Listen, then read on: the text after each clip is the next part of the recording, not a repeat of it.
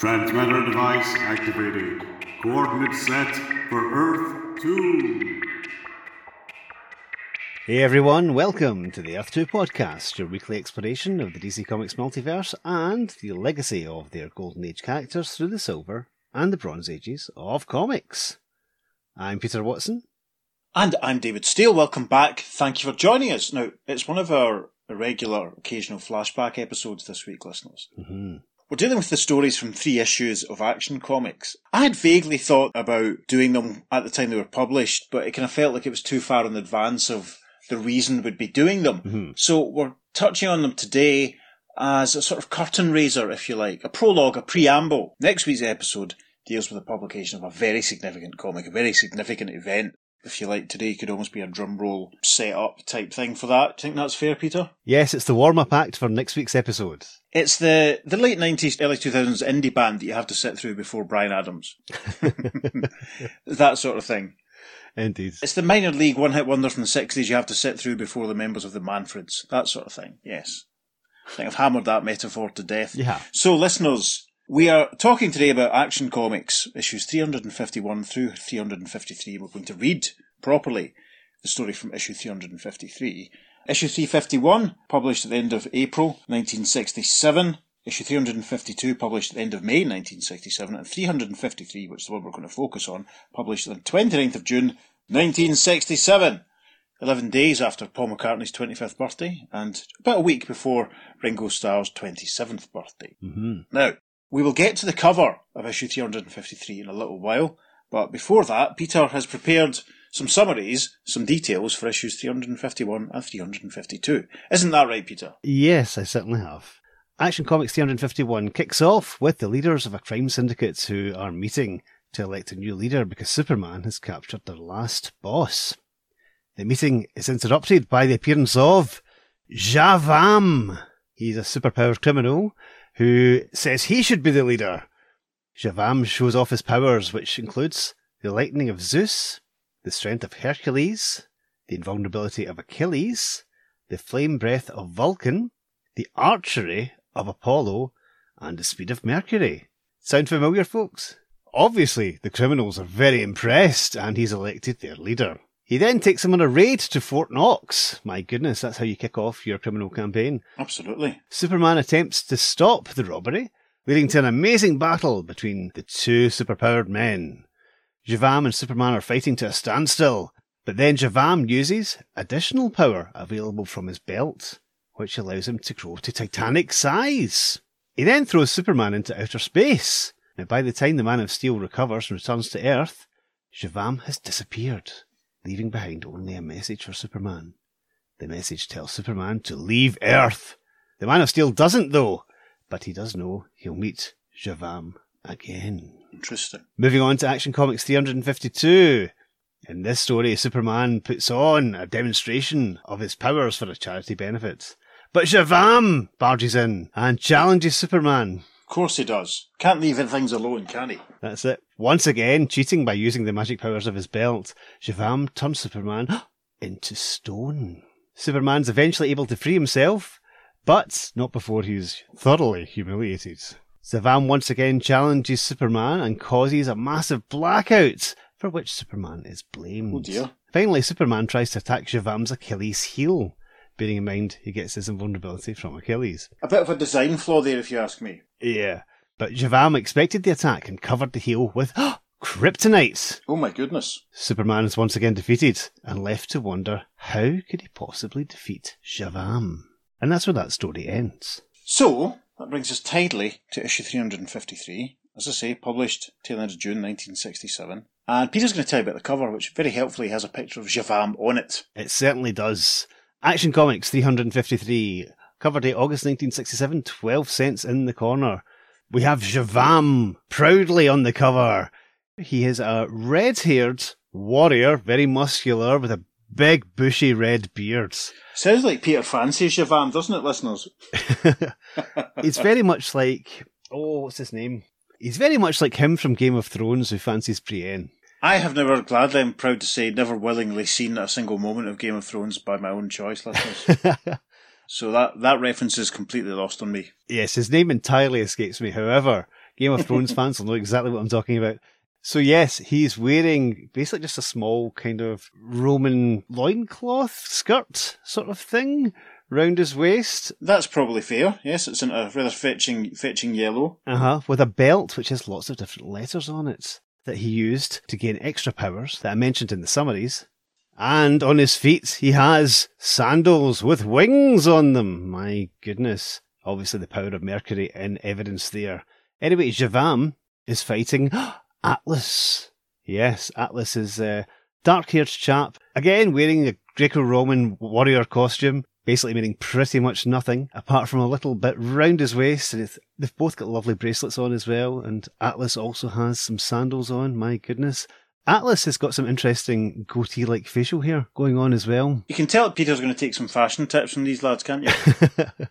Well, obviously Javam doesn't like his goatee because he's punching him right in it. I'll punch him in the goatee, says Javam. I'll punch him in the goatee. And as he does so, he says, I'm mightier than you, Atlas, or any other god on Mount Olympus. And Atlas responds saying, No, I am the strongest, Javam. I deserve the honour of destroying Superman. And the aforementioned Superman is actually lying in the background, rubbing his head.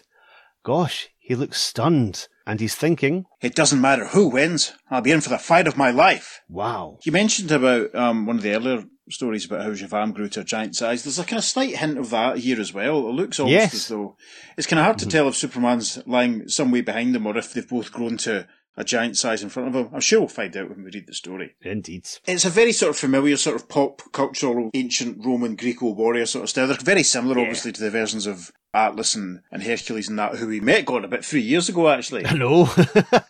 They were all over the place back then, yeah. Yeah, when we did I think it was another issue of Action Comics. Can't remember which number. We'd have to look that up. The 3 super enemies. Yeah, that's the one. And Goliath Hercules, who was similar as well. That's right, yeah. I've since found foreign reprints of both of those stories, listeners, so they'll pop up in the socials eventually. Maybe not this week, but they will pop up eventually. Maybe I will put them up this week. It might be a good time to do it. Yeah, I'm intrigued by Javam's belt because, as Peter said, you can see some letters on it. They appear to be EIZTXON. So is Javam, is this some kind of version of the hero dial? Does Javam have to dial up powers when he needs them? It should be interesting to see how this all plays out. Indeed. Javam, yes. Sounds a bit similar to something else, doesn't it, listeners? And his powers are made up of people like Zeus and Hercules and Mercury. Mm-hmm. What could we be alluding to? Anyway, Peter, shall we leap into the story from 353? Let's jump in. Tell us about this splash page. Awesome opening splash page. Superman's standing in front of a Greco-Roman style temple, and he's being assailed, he's being assaulted by 4 men, one of whom is wearing a sort of Greco-Roman, which is going to be the take a drink phrase for the episode, suit of armour with a nice helmet with a big sort of plume on top, and he's apparently firing a bow and arrow at Superman. There's a chap next to him, we don't really see him too clearly, has dark hair, and he's gesturing at Superman, and a couple of lightning bolts are flying from his hands and striking Superman. There's a large chap who appears to be wearing some sort of animal cloth style outfit, and he's hurled a large hammer at Superman's head, and with a crash it's collided. And there's another guy who looks very much like Barry Gibb from the Bee Gees circa 1979, wearing the traditional Greco-Roman warrior outfit of loincloth and boots and stuff and wrist sort of bracelets. At first, it just looks like he's maybe singing a verse of More Than a Woman or Staying Alive or something. But if you look more closely, he's actually breathing fire at Superman's back. Mm-hmm. Superman, helpfully, at this point, is thinking, I'm being attacked by Apollo, Zeus, Vulcan and Hercules. How can I stand up against all these gods? And a large caption box underneath a Superman logo reads, Superman has met no mightier foe than Javam, the giant who has the powers of the ancient gods. But now the Man of Steel invades the domain of the fabled champions themselves, Mount Olympus. And this leads to Superman's most titanic struggle, the Battle of the Gods. Gosh, how exciting. So, without any further ado, panel 1 of page 2 has a caption, and it reads, Far out in space one day, the Man of Steel carries out a super project to aid another world. Yes, Superman's out in space, and it must be very deep out in space, because you can't see any other stars or anything around him. He's carrying some steel girders by the looks of things, and he's thinking, a few more tons of girders to weld with my heat vision, and this space bridge will be done. Linking together these 2 artificial moons, giant satellites in the same orbit. Yes, we see the 2 moons flying through space behind them. They're artificial moons, but that qualifies. Take a drink. Caption for panel 2. Using telepathy, the aliens talk to Superman. There's a nice wheel-shaped space station orbiting one of the moons. Very much like the Nerva beacon. Yes. From the Tom Baker Doctor Who stories, or indeed the Wheel in Space, the Patrick Troughton story, which wasn't too far away from this one at this point. Exactly like them, actually, yeah. And we can see, now that we get a closer look, the moon in the background appears to some very tall structures, like buildings and stuff going on. So I'm intrigued by this civilization.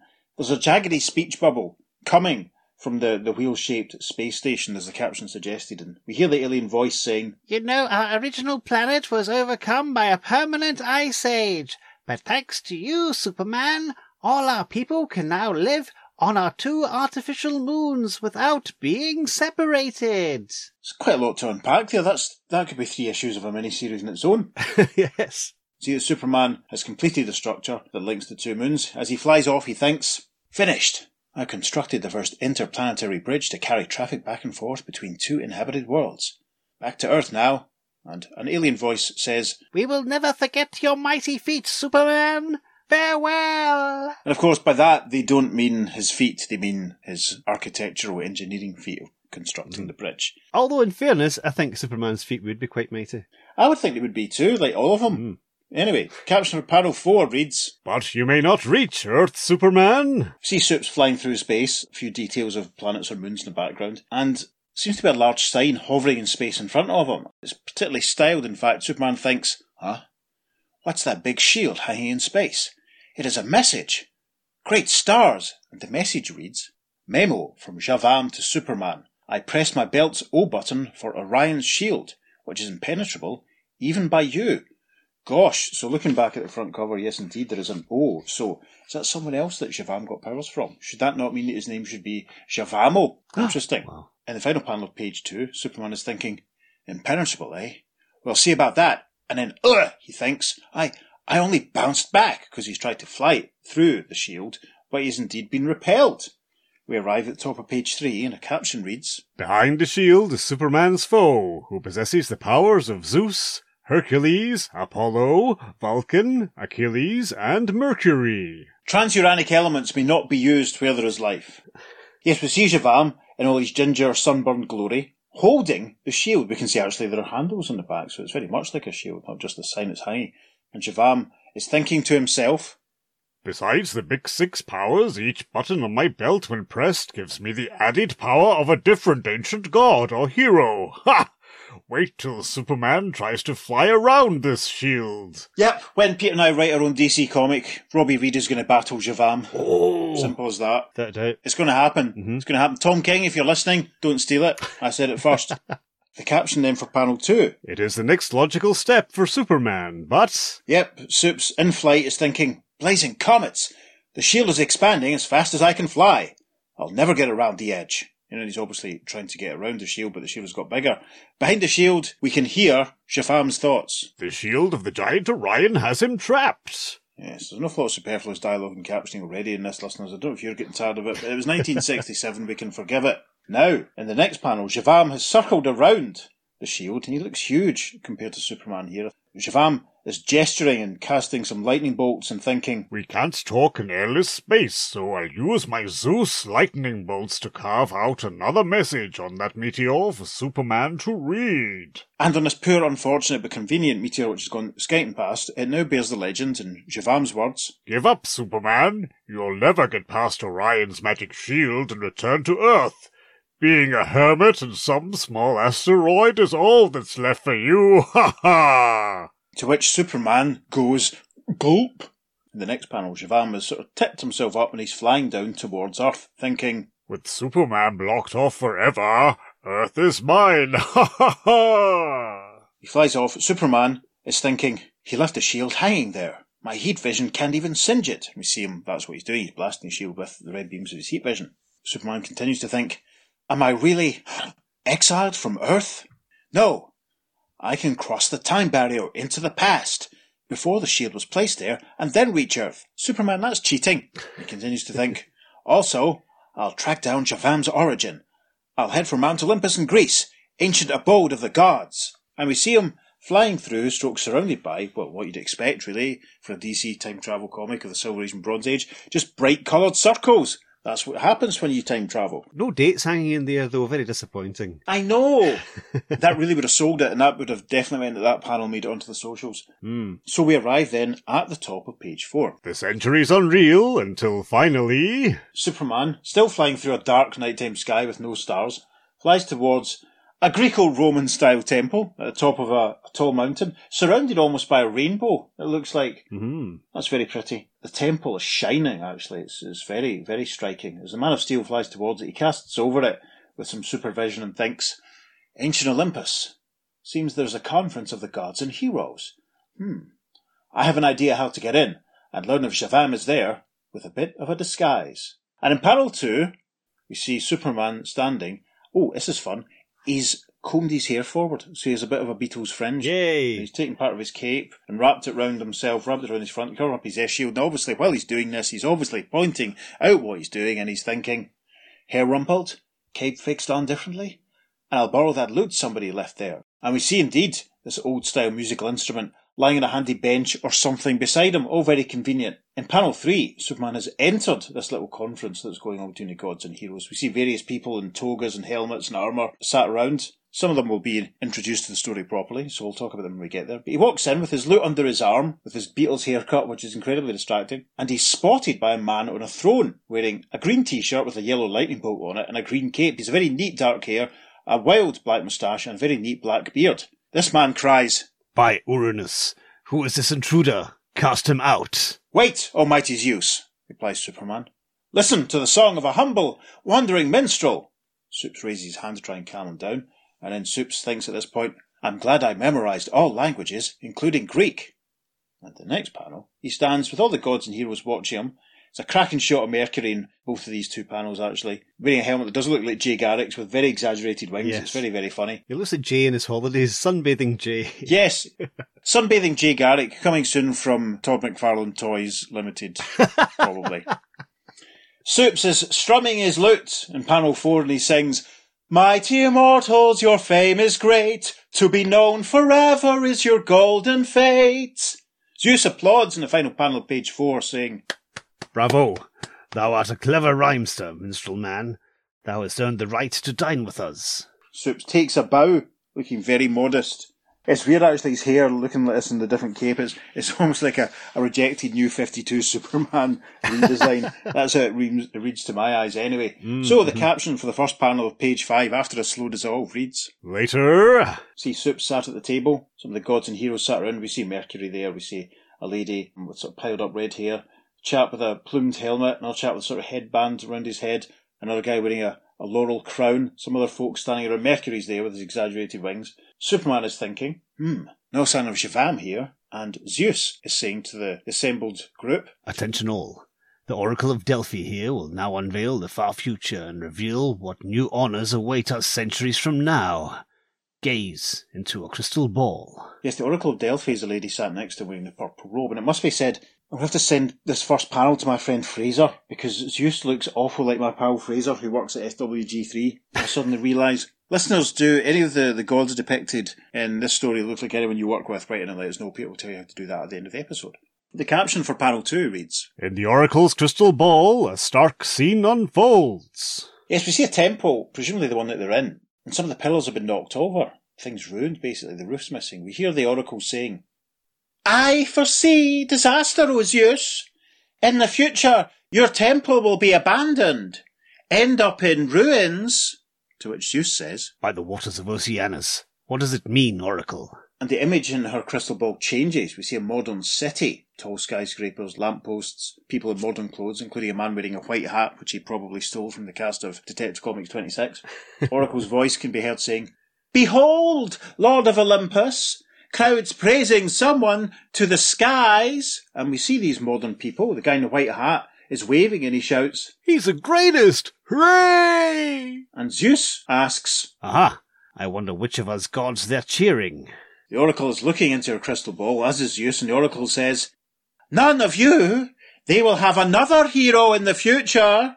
and we see the familiar figure of the Man of Steel, our Superman, our Kal-El, flying above the crowd as one man in the street cries, "Hurrah for Superman!" and a woman cries, "He's our boy!"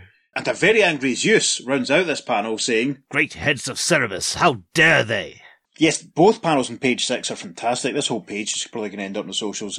FYI, Zeus is raising his left hand in rage and firing his lightning bolts into the sky, and he yells, "Bah! Can that hero equal our powers, such as the lightning bolts of Zeus?" And we see the man next to him, thick brown beard, thick brown hair, wearing the animal print, which is presumably something he acquired during one of his labours. For this chap announces, "Everyone knows the unmatched strength of Hercules." and there's another guy who looks like my pal Fraser who works at SWG3, who's wearing gold armour, purple tunic, and Hercules is smashing a statue on his head. This guy's completely unfazed, and he says, "And how invulnerable is great Achilles?" Well, that's Achilles, obviously. It's been struck by the statue. It's not phasing him. The next chap we see is the Barry Gibb look-alike with a hammer in his belt, who's roaring and sending a big burst of fire from his mouth into the air, and he cries, "No one can duplicate the flame breath of Vulcan."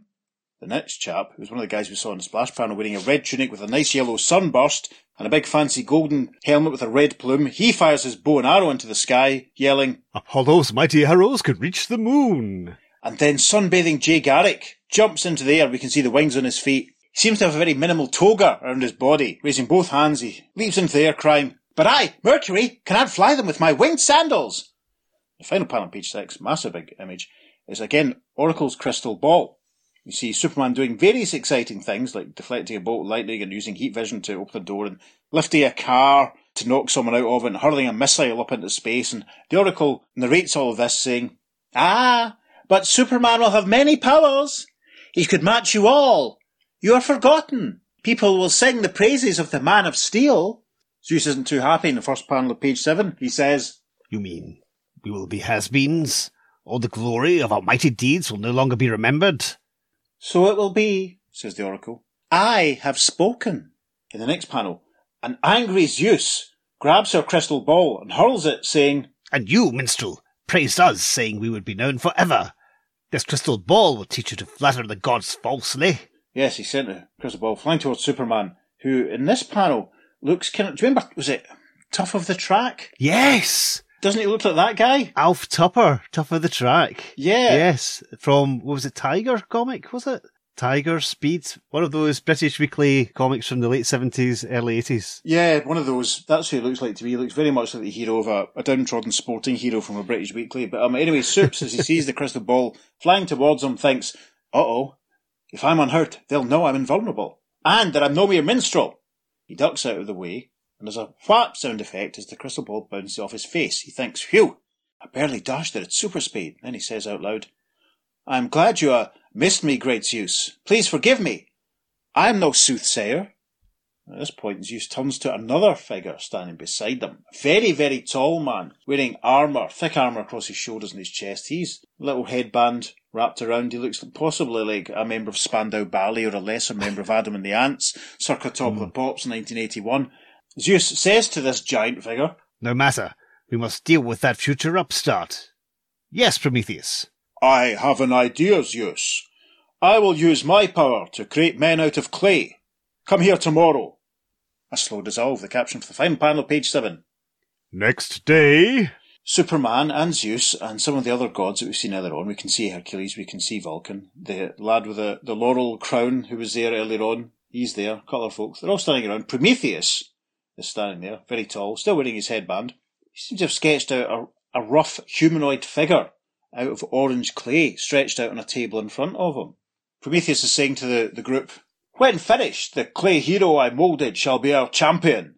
6 of you come forward and bestow your powers upon him." And in the first panel of page 8, that's what happens. We see, as Superman looks on, the Barry Gibb look-alike, Zeus, the chap with the helmet and the furl, the guy in the animal outfit, and sunbathing Jay Garrick.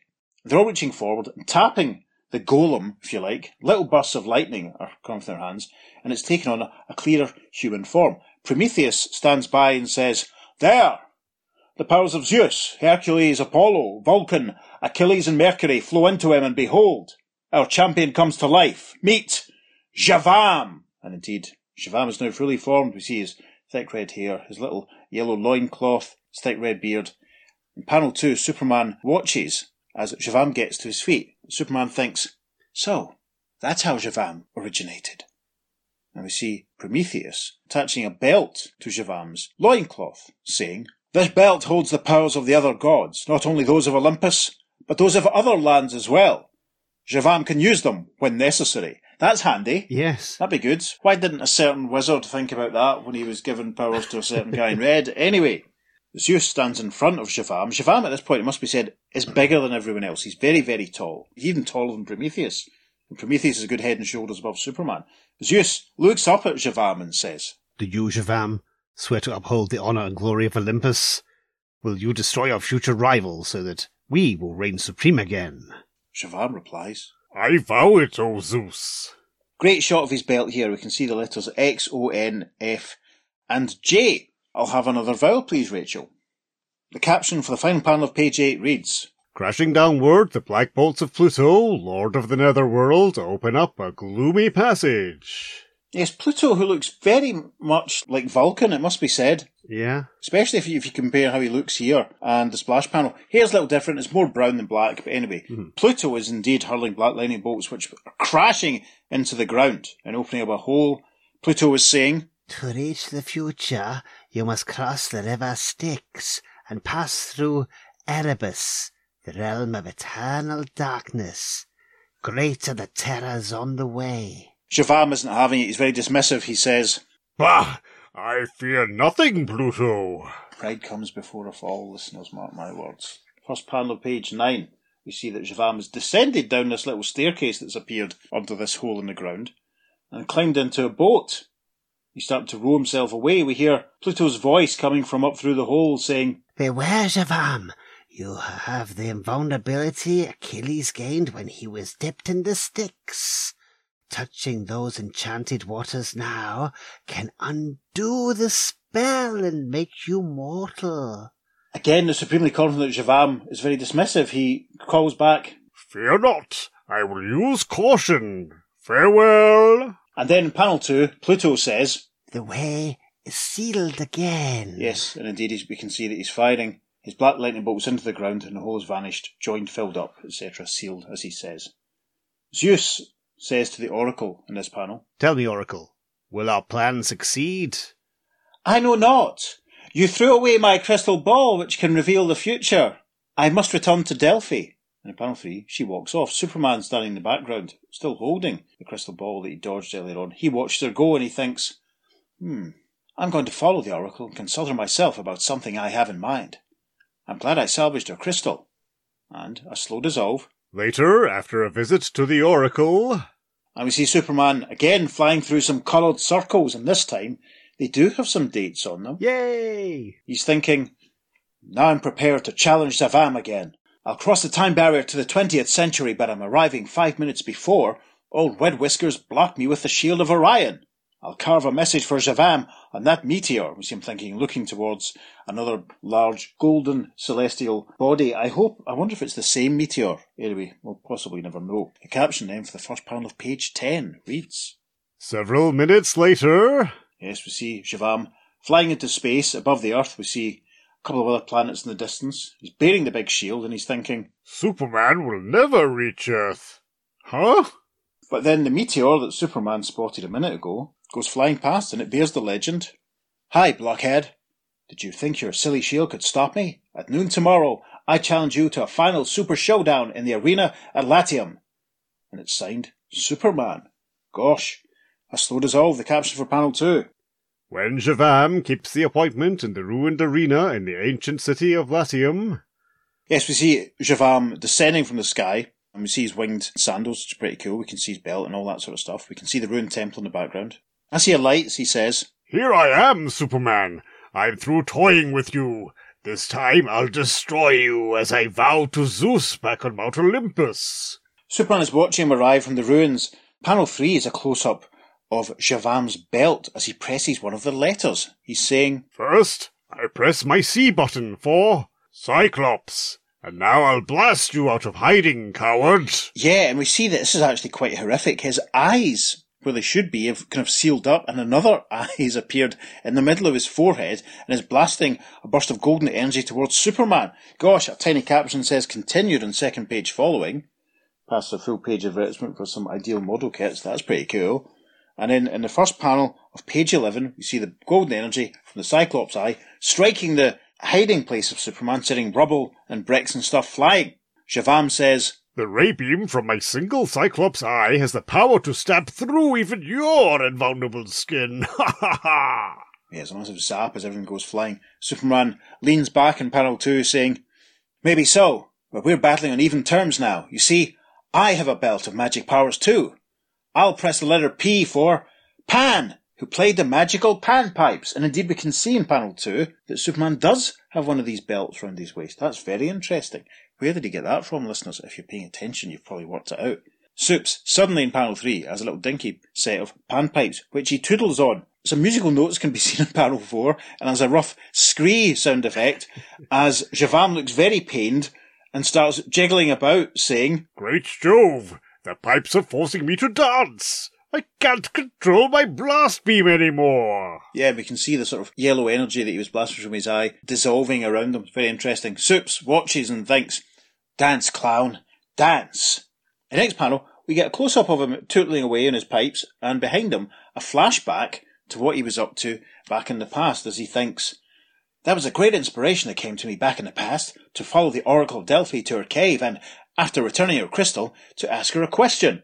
And we see Superman in the cave with the Oracle. Superman is saying, "Where can I get a belt like Javam's?" To which the Oracle replies, "Watch, as I conjure up a vision of another group of gods who recently quarrelled with the Olympians.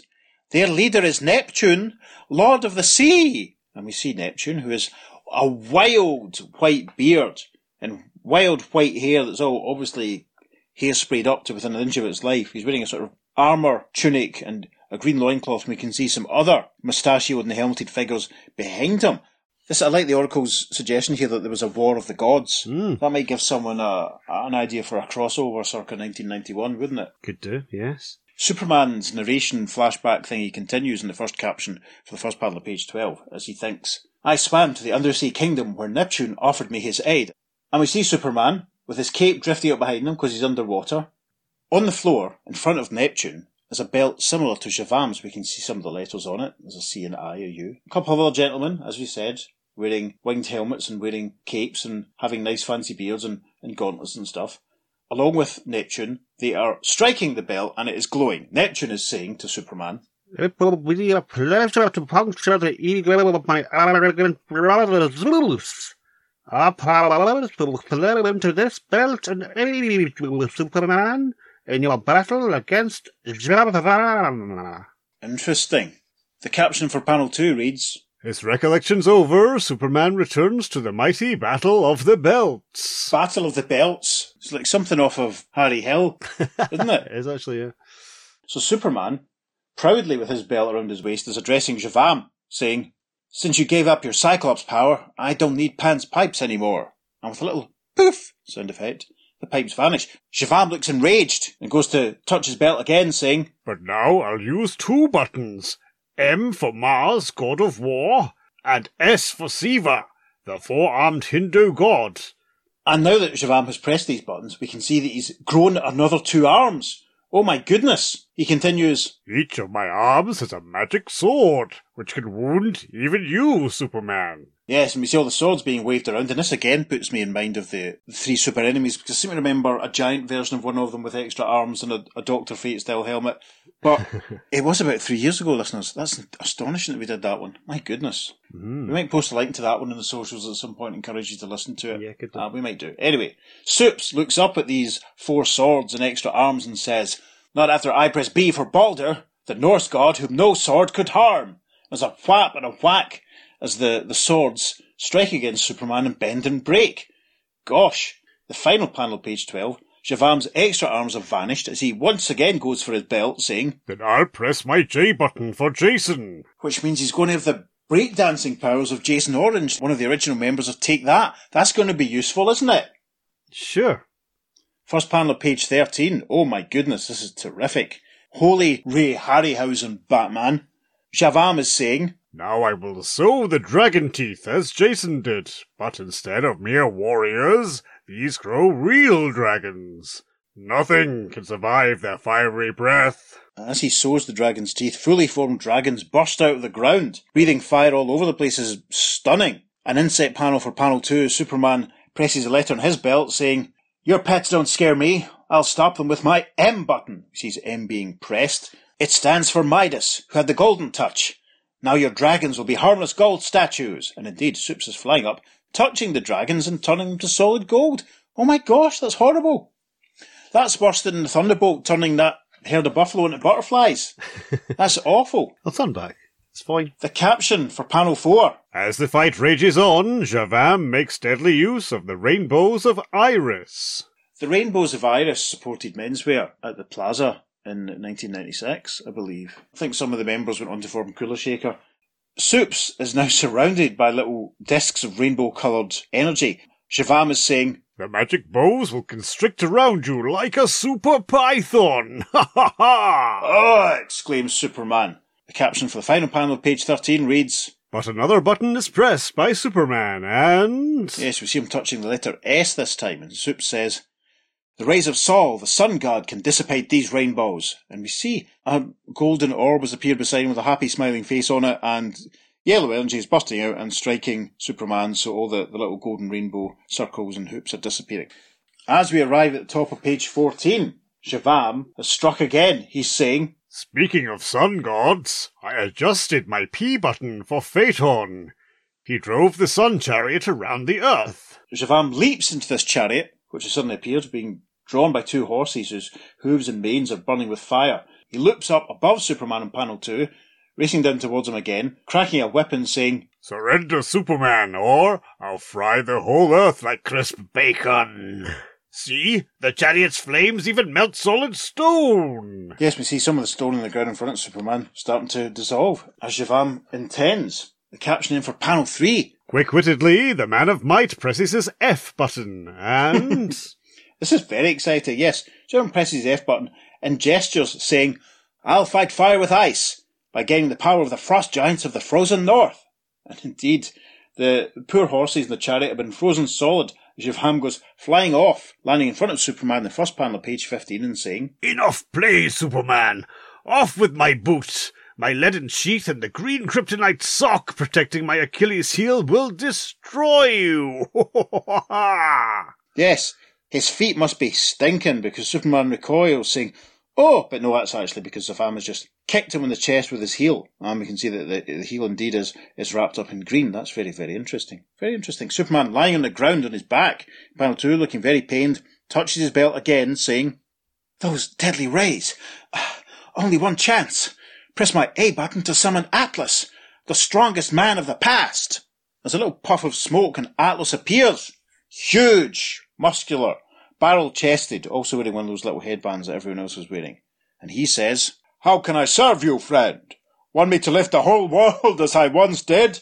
And from the ground, Supes says, No, but use your vast strength to grab up Javam. And that's indeed what happens. Atlas grabs Javam round the waist. There's a crunch sound effect. Oh, he's cracking some ribs. Javam, in pain, says, He's more powerful than I am. After all, Hercules never lifted a world. The final panel of page 15. Atlas has grabbed Javam by one of the wrists and is whirling him round in the air above his head. And on the ground, Supes, now holding his belt in his hand, says to Atlas, Now give Javam the old airplane spin, Atlas, which makes his green K sock sail away. Then hold him down while I use my belt to give him a super hard underhand blow in his Achilles heel, the only vulnerable spot he has. And indeed, using his belt like a coiled up towel, he whips Javam on the heel of his right foot. Atlas grins as he looks on and Javam yells, In the next panel, Javam looks unconscious. Atlas stands with his hands on his hip, but Superman starts to lift Javam's body, saying, That took all the fight out of him. Now I'll fly him through the time barrier into the past. Destination, Mount Olympus. In the past, at the temple. Supes has arrived at the temple and he flies in and hurls Javam head over heels down onto the ground, saying, Here's your great champion, Zeus. He made a mistake by challenging me, Superman. And as the other gods look on, Zeus stands and says, By all the Furies, you are truly as mighty as the Oracle said you would be. See in the next panel, Javam's body's been stretched out on a sort of tabletop dais. Zeus looks down on him. Prometheus the giant is there. Zeus says, Turn Javam back into lifeless clay, Prometheus. He failed. Superman is more powerful than all of us put together. Prometheus gestures, and Javam's features dissolve. His body returns to the lump of orange clay. Superman watches this saying, well, I guess I won't have any more trouble playing Olympic Games with you guys. And a slow dissolve, the caption for the final panel of the story. And back in 1967, when Superman visits Mount Olympus... Superman looks at the temple, which obviously suffered through the years, pillars lying on the ground, no roof, etc., and he says, their temple is abandoned, just as the Oracle predicted.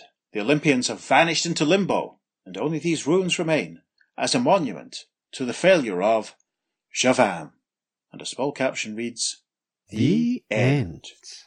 Yeah, very interesting. Obviously, listeners, the reason we've talked about Javam is because it sounds a little bit like Shazam and also a little bit like the original Captain Marvel. He gets his powers from a sort of acronym of all the gods who sponsored him. Yeah, basically 4 of the same gods have powered Javam here. Yes. Just with Vulcan being added and Apollo being added instead of Solomon and Atlas. I wonder if readers in the time picked up on that and sort of thought, hang on a minute. As I said at the top, listeners, I'd vaguely thought about suggesting to Pete that we did this, round about the time, but, if we'd done it in 1967, it would have been ages before we got to the publication of issue 1 of Shazam. Yes. And we might have had to remind people, so it was probably a good idea that we held off and just decided to do it then. What did you think of the story then, Peter? It is quite interesting to read these stories because all 3 of them together form just this overall character arc, which they were trying out that sort of experiment at the time. Yeah. Because we'd had things like the Annihilator arc after this, and there was also the Superman King of the World storyline, which ran over a few issues. Of course. It's great fun. It's obvious where the inspiration for this came from. The writer of this story was Otto Binder, who actually wrote some of the Captain Marvel adventures, obviously. Of course. For Fawcett back in the day. Wayne Boring was the artist in this. I don't think he ever drew Captain Marvel, which would have been quite good if they could get someone who had drawn Captain Marvel in this. It'd be quite fun. Yeah, because, obviously, Schaffenberger was around at this point. Mm-hmm. That would have been interesting. I have to say, it's a very well told story. It flows really well, but Superman, I'm never sure what I think of Wayne Boring's Superman. If you look at page 11, panel 3, he just looks grotesque, quite frankly. His proportions are just really, really, uneven and odd. And he looks like he's smoking 4 cigarettes in that panel. Yeah, even when you see him on page 4, it's even though he's in disguise, he does look a bit odd. Just that weird barrel chest, sort of weird middle-aged spread belly that he's got. Yeah. Ross and I actually talked about that on Opal City Confidential a few weeks ago. The Boring Superman. An epic is a good way of putting it, and it's obvious that Otto knew what he was up to. Mm-hmm. I think it's quite fun and different to give Javam's origin in his final appearance. Yes. In this trilogy. There are callbacks to Javam in the future. We'll talk about that later on. Uh-huh. But yeah, it's really interesting to actually give his origin, which, incidentally, is a cross between Captain Marvel and Wonder Woman. Yes. Being born out of clay, which is fascinating. That is interesting. Mm-hmm. Javam certainly feels like something that could be, a lot more could be done with. Well, without a doubt. Yeah. There is a good concept there. Mm-hmm. He has appeared very, very recently. In fact, recently is the other week when issue 1 of Shazam Night Terrors was published by DC. The first page has Mary dispensing with Javam. It's obviously a nice little in-joke reference from Mr. Mark Waid, but I was sort of thinking when I saw it, I thought, that's genius, but come on, you could have done a bit more. Bring him back and give us 3 issues. Give us 3 issues with Javam, that would be a bit more interesting. Yep. And of course, shortly after this, the ghost of Javam appeared in an issue of Superman, but it was actually just an alien's projection. Basically, it was like almost like a college hazing stunt, as it were, to get into this secret society. Yeah, I think I want to say that's around about issue 214. I want to say it's round about then anyway. Yes, because is it Metallo as well as on the cover? Yep. Superman's cowering from the ghosts of Javam and Metallo, and yep. Lois is sort of saying that she can't see anything spooky going on. It's I know the one you mean. Mm-hmm. Yeah. Yeah, it's a very interesting concept because basically, as I said, it's almost like a cross between Dial H for Hero and Captain Marvel. So that's obviously what should happen. Mark Waid should write a story involving Dial H for Hero, whichever version is now current in the continuity, because I've kind of lost count. and Javam with Superman and Captain Marvel caught in the middle, I'd buy it. Yes, the two of us would buy it and no one else. That's fine.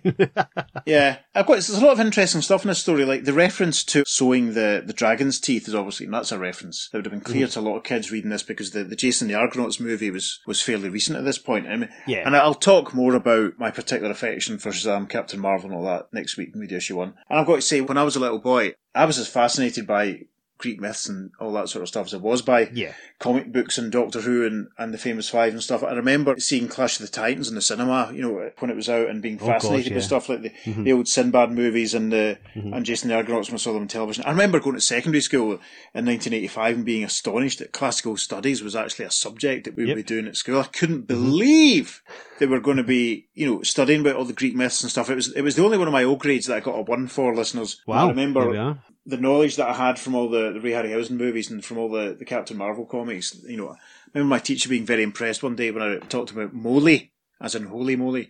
I remember Mr. Stewart being very impressed at that.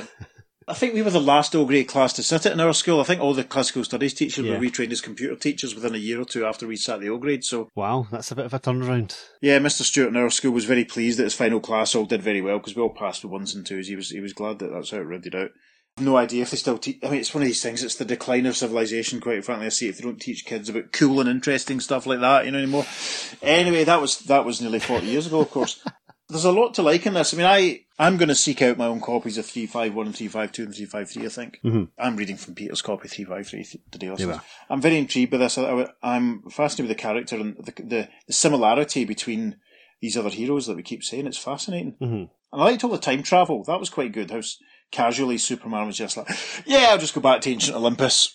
Yep. Get there just in time as they're creating them. Easy. Yeah, it's quite a coincidence he happens to arrive there just at that moment, really, isn't it? Yeah. Although, time travel does bring up an interesting point, because he travels to 5 minutes before he leaves when he comes back. Ah, yes. Which he shouldn't be able to do, because the DC pre-crisis rules of time travel are, if the same person exists twice in the same time period, then one of them has to be a phantom. Yes. Of course. And not able to interact with anything. Yep. So that's maybe something Otto Binder wasn't aware of, or just fudged just to get around this. It reminds me of an episode of Land of the Giants where Gary Thingy and Don Marshall's characters get sent back in time to before the Spindrift takes off on its ill-fated flight, and they basically replace themselves. Oh, right, okay. At no point do the original versions of Steve and Thingy turn up at any point. They just sort of get supplanted. It's very, very interesting. And it's one of these, but the first time I watched it, I thought, this is fantastic. But then you watch it and you think, wait a minute, where's the real Gary Thingy and Don Marshall? Why shouldn't they? Anyway.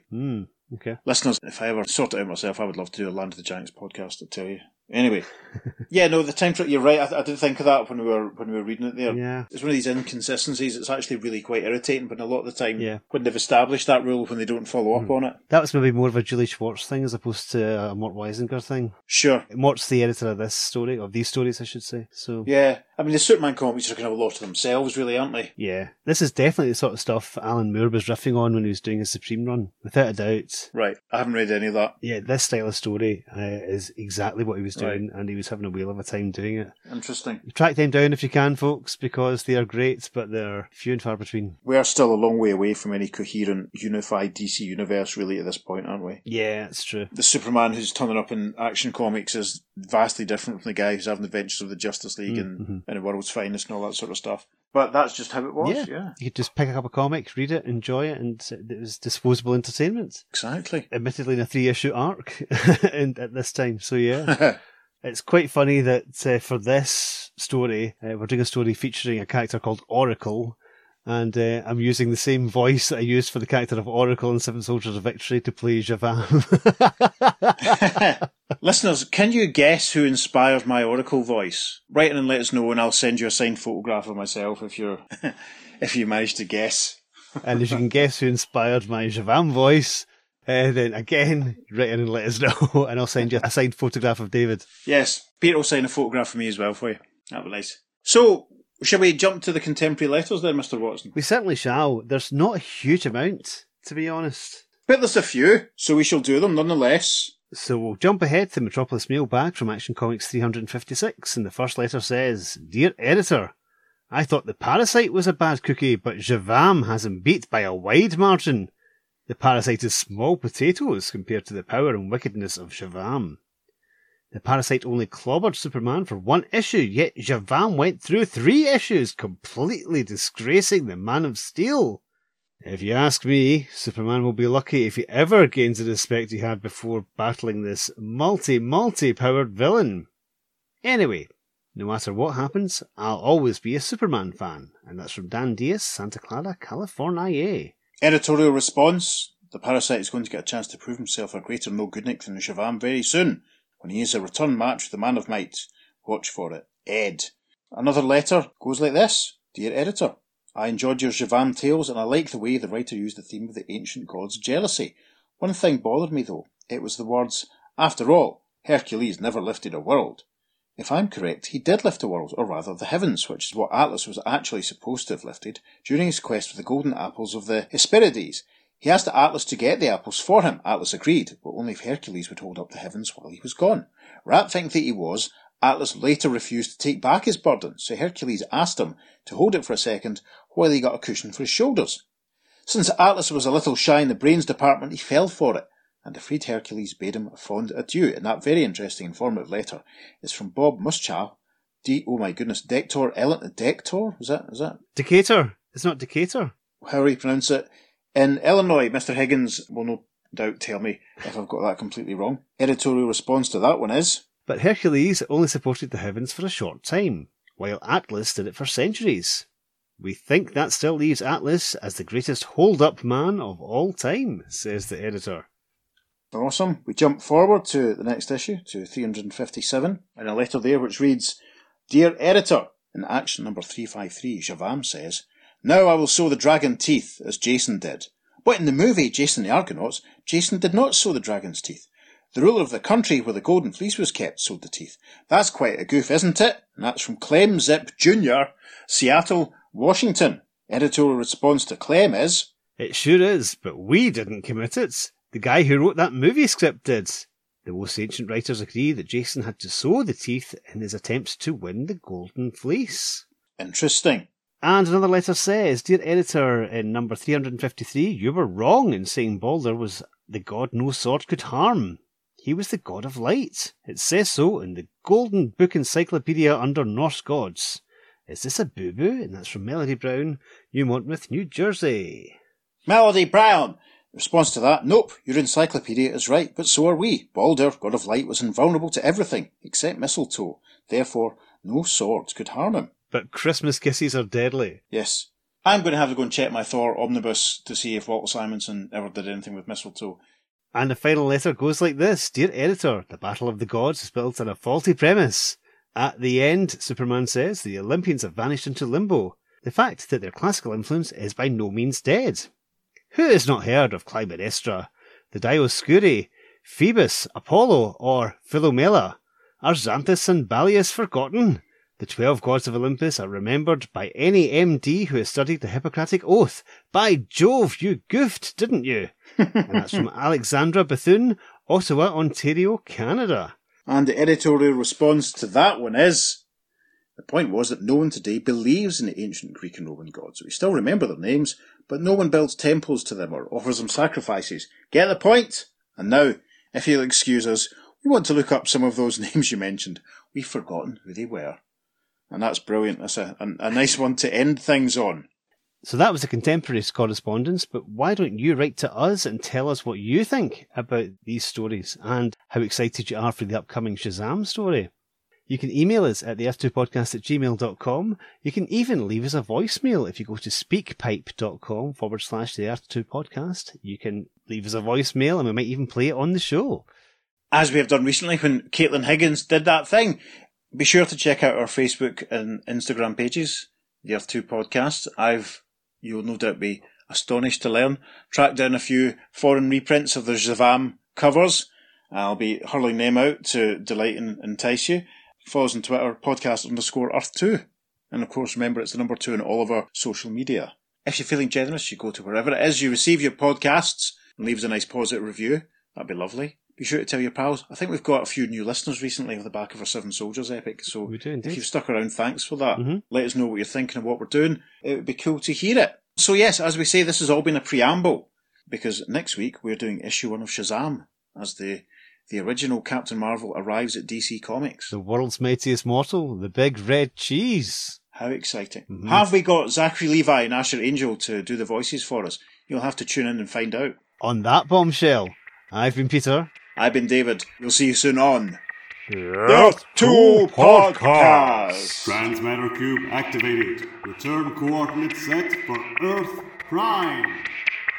And then sunbathing Jay Garrick jumps into the air. We can see the wings on his feet. It looks like he's wearing a sort of toga around his head. Around his head? He seems to have a very minimal toga around his head. Is it again?